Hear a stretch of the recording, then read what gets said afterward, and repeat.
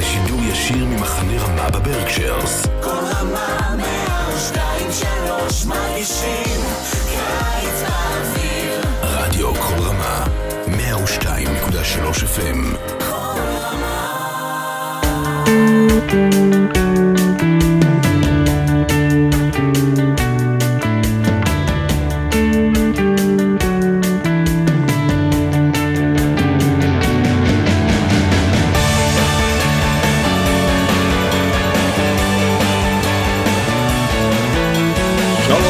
Welcome to another edition, a special edition of Parsha Talk. I'm Rabbi Elliot Malamed in Highland Park, New Jersey, Highland Park Reserve, Temple Congregation on Shemet. Joining me, my good friends, Rabbi Gary Chesler, Shalom Sheikh B'Yisrael, Long Island, Rabbi Jeremy Kalmanovsky, Anshe Chesed, New York City, Mo'adim L'Simcha, Chag Sameach. It's such a great time of the year, holiday of Sukkot. The liturgical calendar, that is to say, the Luach, in the Beit HaKnesset, serves up a whole smorgasbord of things. Okay, so we can just backtrack for a second. We have a lot of liturgical offerings. We have Hallel, the songs of praise, lots of melodies. We have Hoshanot, the circuits around the synagogue with the lulav and etrog. We got stuff coming up. So we're smack in the middle of the holiday, and leading up to what we have is Shabbat Chol HaMoed. So here's the low-hanging fruit. What does the liturgical calendar serve up to us on Shabbat Chol HaMoed? And here you have two choices. Drum roll. Drum roll. All right. Liturgical reading, par excellence, the book of Kohelet, the book of Ecclesiastes. Just to recap for everyone, we know that the five books, the five scrolls are associated with different holidays, and we can go through them, but we'll leave that for your own personal study. Kohelet, Sukkot. So I want to ask first the question, why? Why did we get this book now?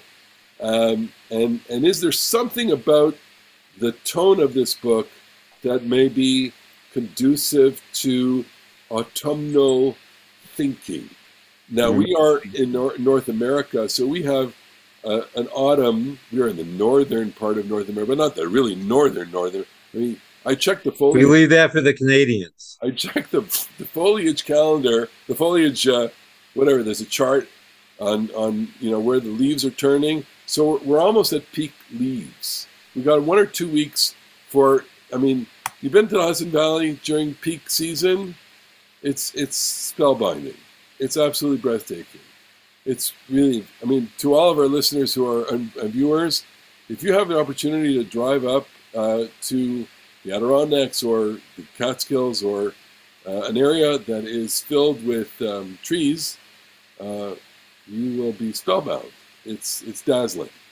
But autumn makes us feel a certain way about life in general. So I'm going to ask Jeremy, can you give me can I just say about that,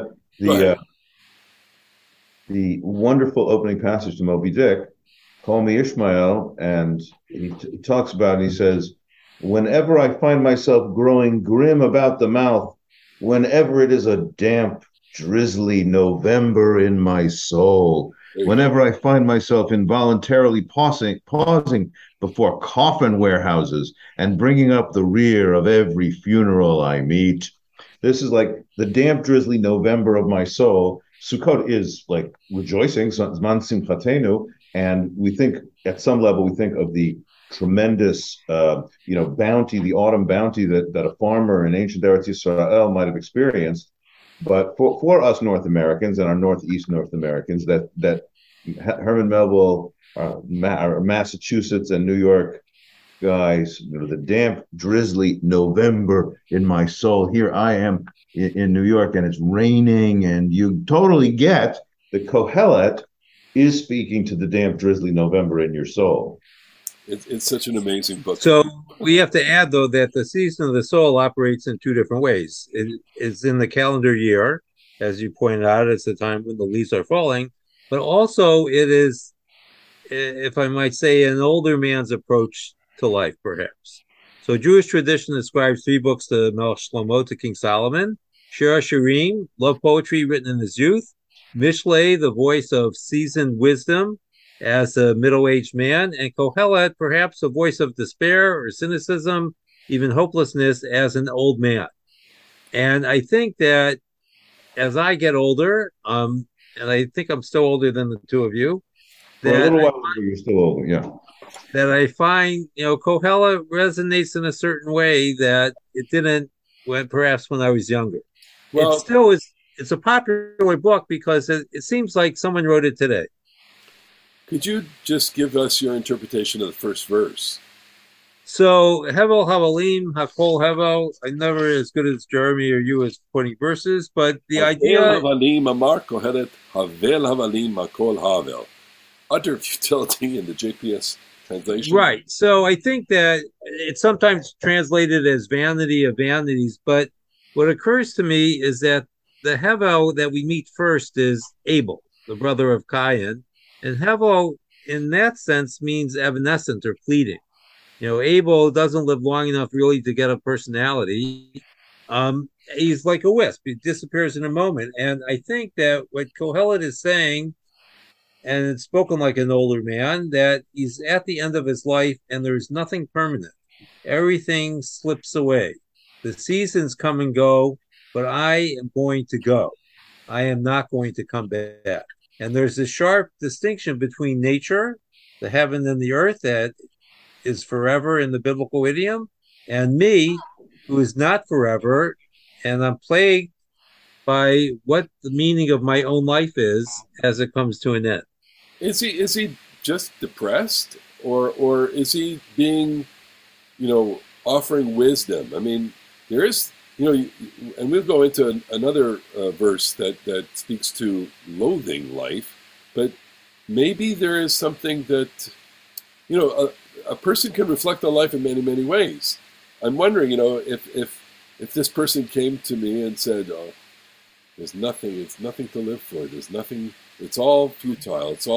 It all evaporates." And to a certain extent, we'd have to agree with that person, because everything that Kohelet says is true. Nothing remains from of us after our life, except for, the people we leave behind, except for relationships, except for our value, and quite a lot of substantial things remain, but our physical beings do not remain. The question, like you said, obviously correctly. First of all, I do like this book. I like it somewhat. It's funny, Barry, you said that he's speaking to you more as an older person. And of course, as you correctly said, there is that age typology of Solomon's different compositions. Although I feel this one can also be, the anguished teenager. This stinks. Everything's so stupid. Nothing matters.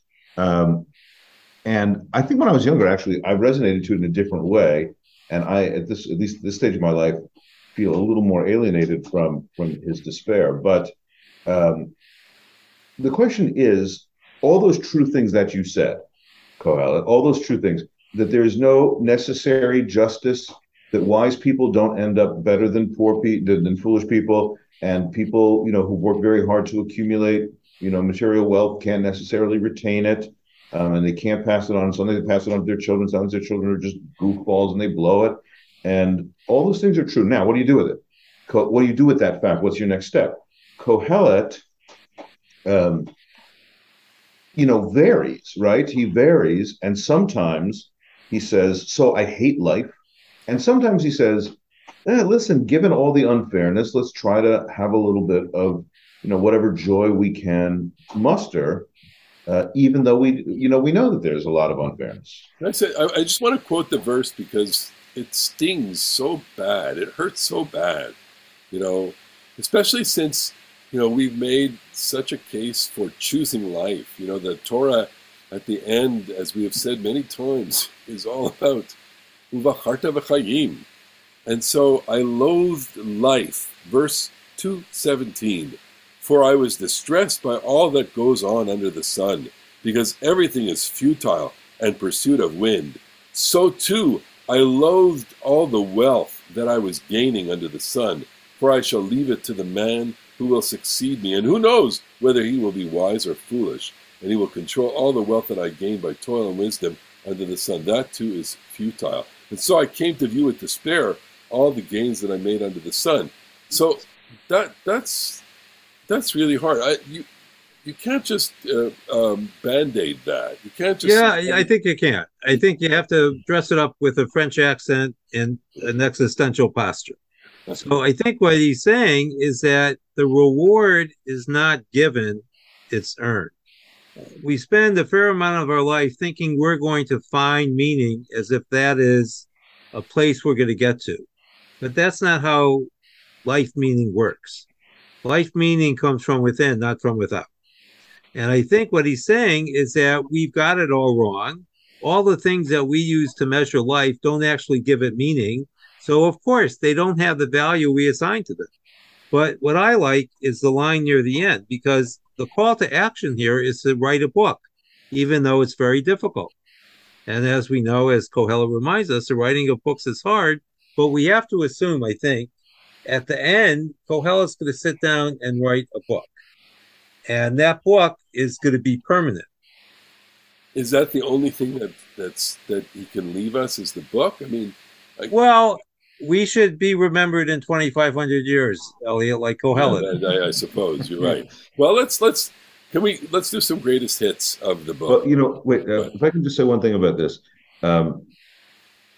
it is a feature of this book that Kohelet is like, he's this thing is called wisdom literature, and Mishlei and the book of Proverbs and some of Tehillim, some of the book of Psalms. They have a certain kind of way of talking about. And one of the things that they do is like they make these little aphorisms, and that's what Mishlei is mostly about, these little one-liners, philosophical one-liners. And Kohelet loves to tweak them. They get conventional one and turn it upside down and be snarky about it, better is a living dog than a dead lion and stuff like that.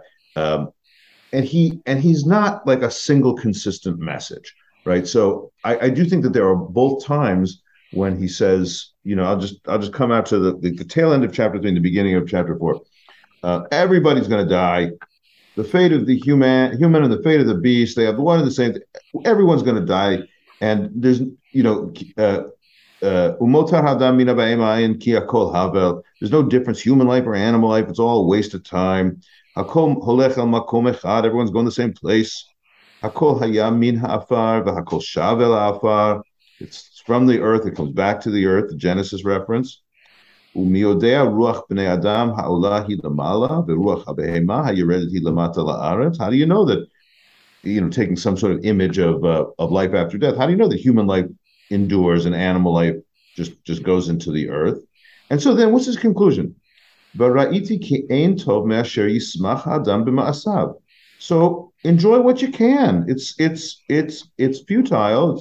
It doesn't amount to a whole lot, but at least you can squeeze a little joy out of this life. Ki hu chelko. That's what your portion is. And then he goes on and says the next thing, at the beginning of chapter 4. And then I thought about it some more, and I realized the tears of the oppressed with none to comfort them, and people who are oppressing them, and nobody comforts them. And I thought the best people are the ones who are already dead, because better than the people who are living now, because the people who are living now, they're just going to die, and they're just going to be dead like the people who are already dead. And the best people are ever is the ones who've never been born at all. Like, the guy who said, so try to have a little joy, then says, what's really good? Never being born. That's what's really good. So he is depressed. Well, we know that's an oxymoron, because you have to be alive to say it's better not to have been born.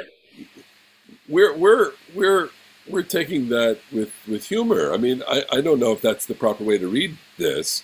I think he wants to be taken deadly seriously, but we're in this conversation where we have laughter and joy, with regard, because at some point that is wisdom too. There is a certain reality to that. People do suffer in life. People go through terrible, terrible suffering and anguish, and sometimes reach that conclusion, which is better not. I'm better off not having gone through this. And occasionally I say to people, you may not understand it now. It may not be revealed to you, but there is wisdom in the terrible, excruciating period that you're in. It may not be disclosed to you. I mean, that may not give someone comfort, but it is an opening of some sort. Then, of course, I go dark humor and say, "You think you had it back?"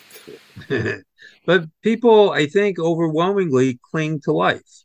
As bad as it gets for most of us, we want to wake up the next day. And Kohelet, I think, allows us to do that. And I wanted to pick up on something Jeremy said when he mentioned Ruach Ben Adam. And he mentioned the reference to Breshit, where man comes from dust and returns to dust, because in Breshit, the Ruach Ben Adam is actually Ruach Elohim. The spirit comes from God. That's what animates the first man, as God breathes into him. And so we could call it the spirit or the breath of man, but it really belongs to God. And I think that's why we're talking before the show that maybe the last line is not as much of a tack on as we sometimes think, but is a legitimate conclusion to someone who has wrestled and now has put aside the struggle, and at least in my image, to go write his book, but he's reached a period of resolution. Okay, greatest hits, chapter 3. There's a time. The greatest hit, the birds. A time for everything. It actually is. This one's actually a hit. For more than one person. You know, I mean, so I think that's a great contribution to popular culture, because they were able to popularize this part of the Bible, you know, to everything, turn, it's, you know. I want to say, if there's one piece of the Bible that everybody should know, it's this. We do have our greatest hits of the Bible, you know, show, okay? But I get more mileage out of this personally and professionally and as a Jew than almost any other passage in the Torah.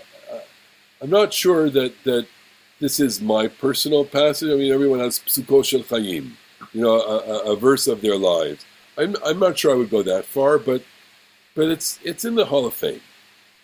Totally. Well, what's interesting, Elliot, is I think for us, you know, who grew up after the 60s, it's in the Hall of Fame because we can't separate the song from the words on the page. And what I'd like to suggest is that it presents us with a singable text.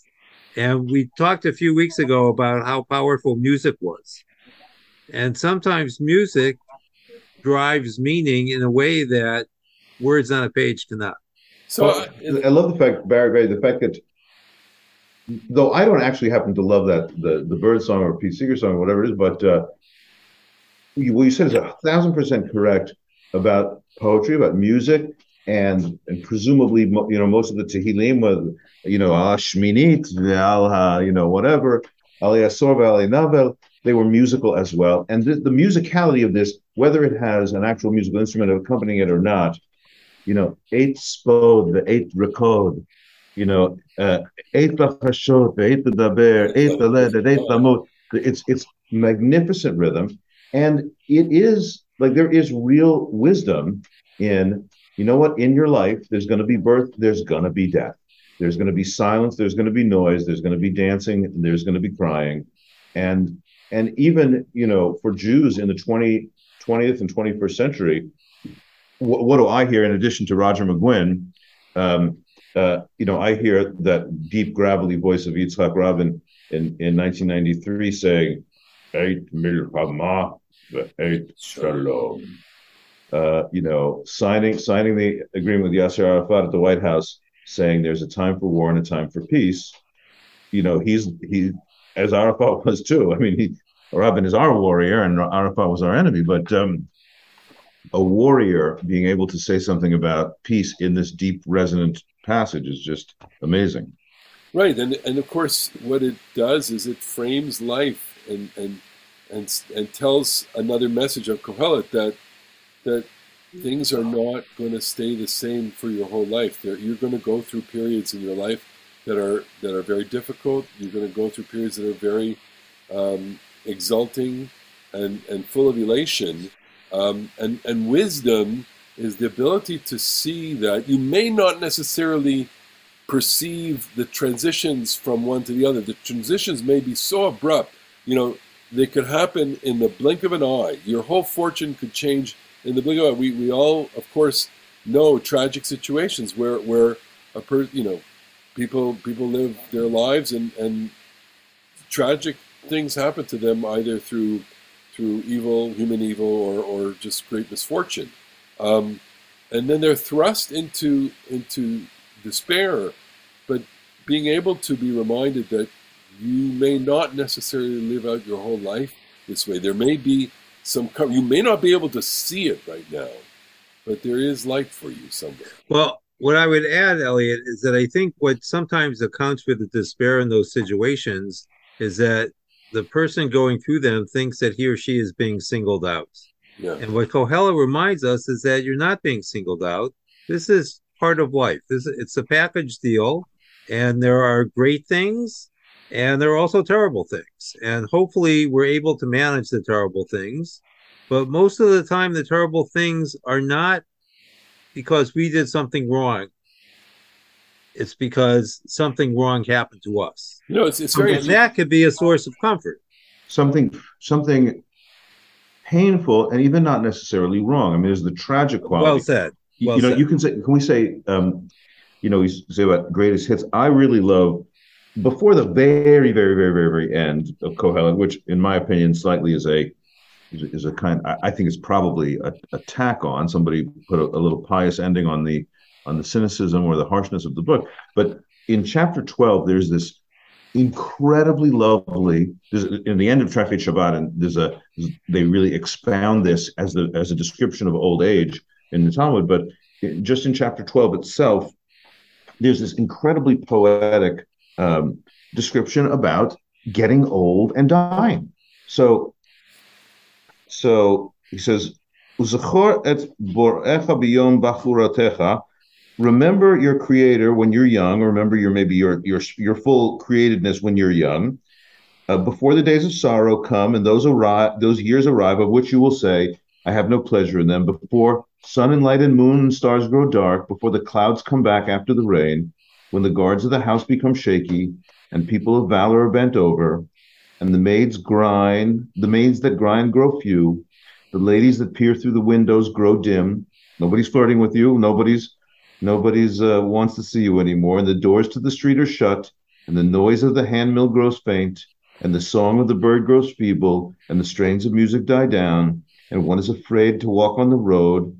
Though the almond tree may blossom, the grasshopper is burdened, whatever that means. But a person sets out for their eternal home, and mourners walk around the street before the silver cord snaps, before the golden bowl crashes, before the jar is shattered at the spring, and the jug is smashed at the well, and the dust returns to the ground as it was, and the life breath returns to God who gave it. There you really have, Barry, that Breshit. You got the gift of the life breath, but like this gift, you're going to have to give it back someday. I just think that chapter 12 to me is like, just stand up and applaud on this one. It's so full of despair. I'm not. Look, it's. You want to cut Kriya for that one, or do you want to applaud? I mean, as a piece of art, I want to applaud. Of course, as a lamentation. So I think that sometimes when we give voice to our greatest fears, it allows us to get a handle on it. Yeah. And that's what I see happening with Kohelet. I think we mentioned last week that Sukkot in the agricultural calendar is a time of great anxiety, because once the harvest is in, you're forced to think about the coming year. And the circumstances of Eretz Yisrael is you kind of know what the coming year is going to be like before you plant, because most of the rain should have fallen already. Right. And if it hasn't, it's going to be a tough year. And so you worry. And you have to take a step back and say, this is my life at this moment. I have to rejoice. So go back to the first question I had, which is, why Sukkot? Why? And maybe, I mean, if I can try this, I've been thinking about the whole theme of, boundaries and zones. I give a whole sheet about this in my shul, and that the sukkah itself is a very unique kind of zone. It's a public-private zone. It's a buffer zone. It's a heaven-earth zone. It's a temporary zone. It's not permanent. It has all of that feeling about it. So maybe what we're saying with this book is we're entering a zone in which we are recognizing life is fleeting. We're recognizing that there are pursuits in life that we all need to make, that sometimes they can be quite meaningless. And that, as it said, enjoy your life with the one you love. May your clothes be always laundered, always wear beautiful things, enjoy your life. I mean, there's a lot of life affirmation in this when we recognize that the cycle of nature is changing. The leaves are falling off the tree here in North America, that it's getting a little fragile, it's getting a little cooler. I mean, we happen to be doing this on a day that's not very pleasant. And there's a lot of crushing morosity. So, Northrop Frye wrote a lot about the symbolism of the seasons. And I think it does us well to think for a moment the difference between the autumn and the winter. The winter is often much colder. But the difference between autumn and winter is that winter begins with the day getting longer. Yeah. Right? The winter solstice is the shortest day, so the next day it's already getting brighter.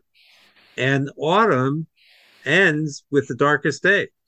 Yeah. So that's what we're experiencing. We go out of our house, we get out of our comfort zone, and we sit in the sukkah and brood. I had a professor who liked to compare the German and English Protestants with the Southern Mediterranean, the Southern European Catholics. They would go to church in the morning and then go to the beach in the afternoon.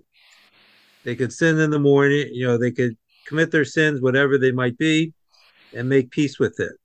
But in England and Germany, where the weather was often dark and gloomy, these guys would sit in their cold houses and brood. And that's how you got John Calvin, among others, because there is not a lot of joy. And Sukkot tries, in a sense, to replicate it, but to give us some hope.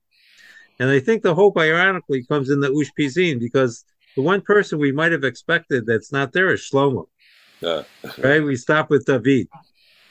Shlomo was not. Do you think, by the way, I mean, that what you just said about, the Southern and Northern Europeans, like, is there some Ashkenazi Sephardi thing going on here? Like, because this religion obviously is an Eretz Yisrael origin, and it's got the climate of of the Holy Land, and like, are the Lithuanians the way they are because it's Lithuania? Like, I think there's something to be said. I mean, the whole idea, of the Shabbos Goy comes from living in a place where it's too cold not to have heat. Yeah. Right. And they didn't have that in the Mediterranean, as far as I could tell.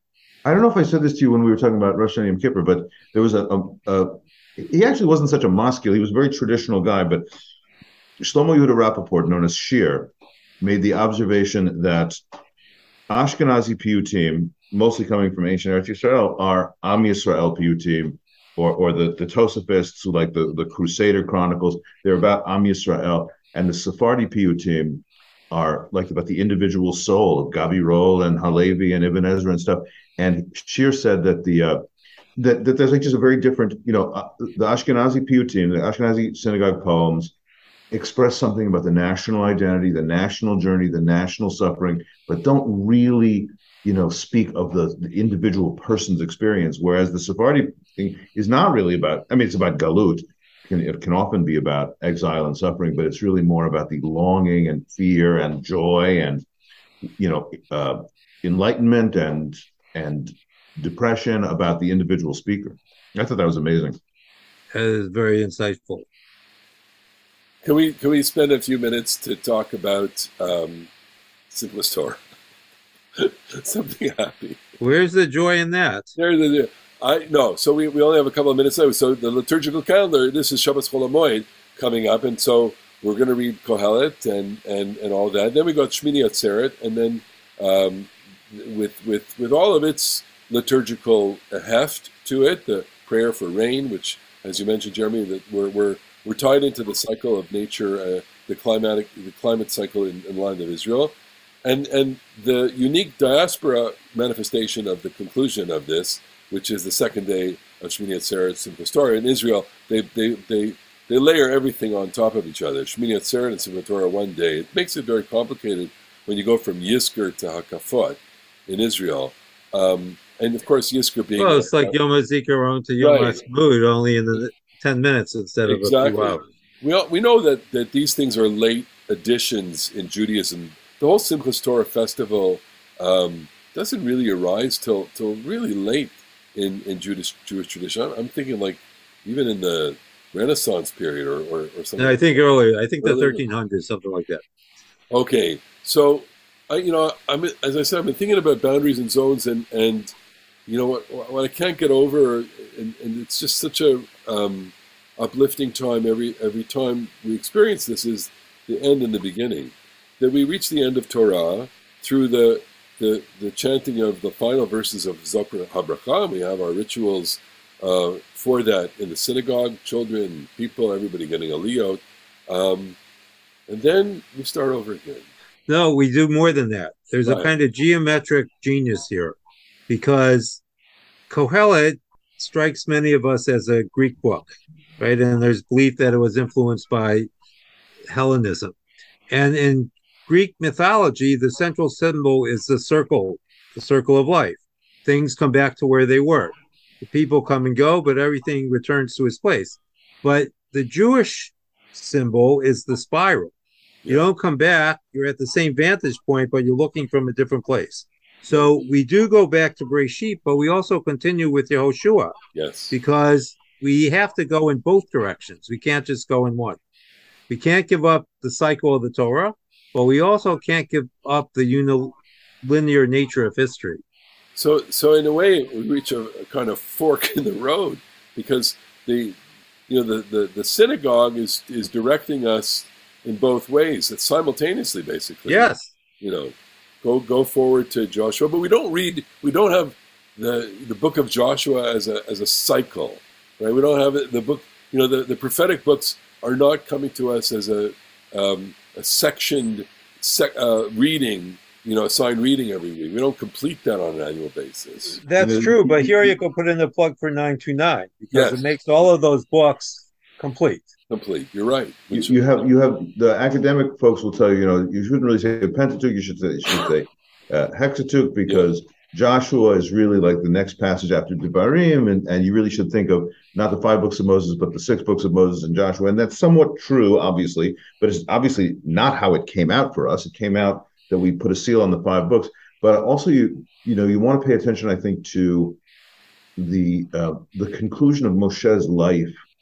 And the way it harkens back to the beginning of Breshit, and it's as if it's really telling us to do that. Your point about Joshua was magnificent, and it's also true. Like, for example, Desha, the word Desha appears in Ha'azinu and Genesis 1 and nowhere else. The word Tohu appears in Ha'azinu and Genesis 1 and nowhere else. It's like the end of the Torah is calling you with those little bits of vocabulary to we're getting ready to go back to Breshit Aleph as well. It's one of the remarkable features of Jewish life. I agree with you, not in the cyclical way, not in the circle way, but in the spiral way. Look, here we are. We have to acknowledge the fact that our time is coming to an end here. That we've done it. We've done another cycle of Torah. I get verklempt just thinking about it. We get emotional. It's very emotional. I don't know about you in the show. It's always emotional to me when we finish the Torah. We're saying goodbye to this part of our lives. Never mind Moshe Rabbeinu. We're saying goodbye to look at this, and we're just kind of sending it off. And now, crack it open. We're opening a new time, and look how much we've learned. Look how much we've learned with each other and from each other and from people writing in. We're so happy about that. I mean, just so it's filled with blessing, filled with joy. I mean, notwithstanding Kohelet's darkness, which we love, but there's just so much joy in being able to acknowledge this turning point in our lives. It's totally amazing. Totally. Amazing. Okay, with that, let's wish, first of all, we asked everyone to show us some love. We got a lot of lovely comments last week. So thank you so Keep it much. up. Keep it up. Show us some love. We love reading your comments. And we love discovering new people who have found us, I don't know, all over. You know, we've gotten nice comments from all over the country and a few other places as well. So thank you very much. Keep on. And to everyone, we will see you all on the next edition, which is Breshit. A Breshit edition. Chag Sameach, with Yontiv. See you all. Chag Shalom, Chag Sameach.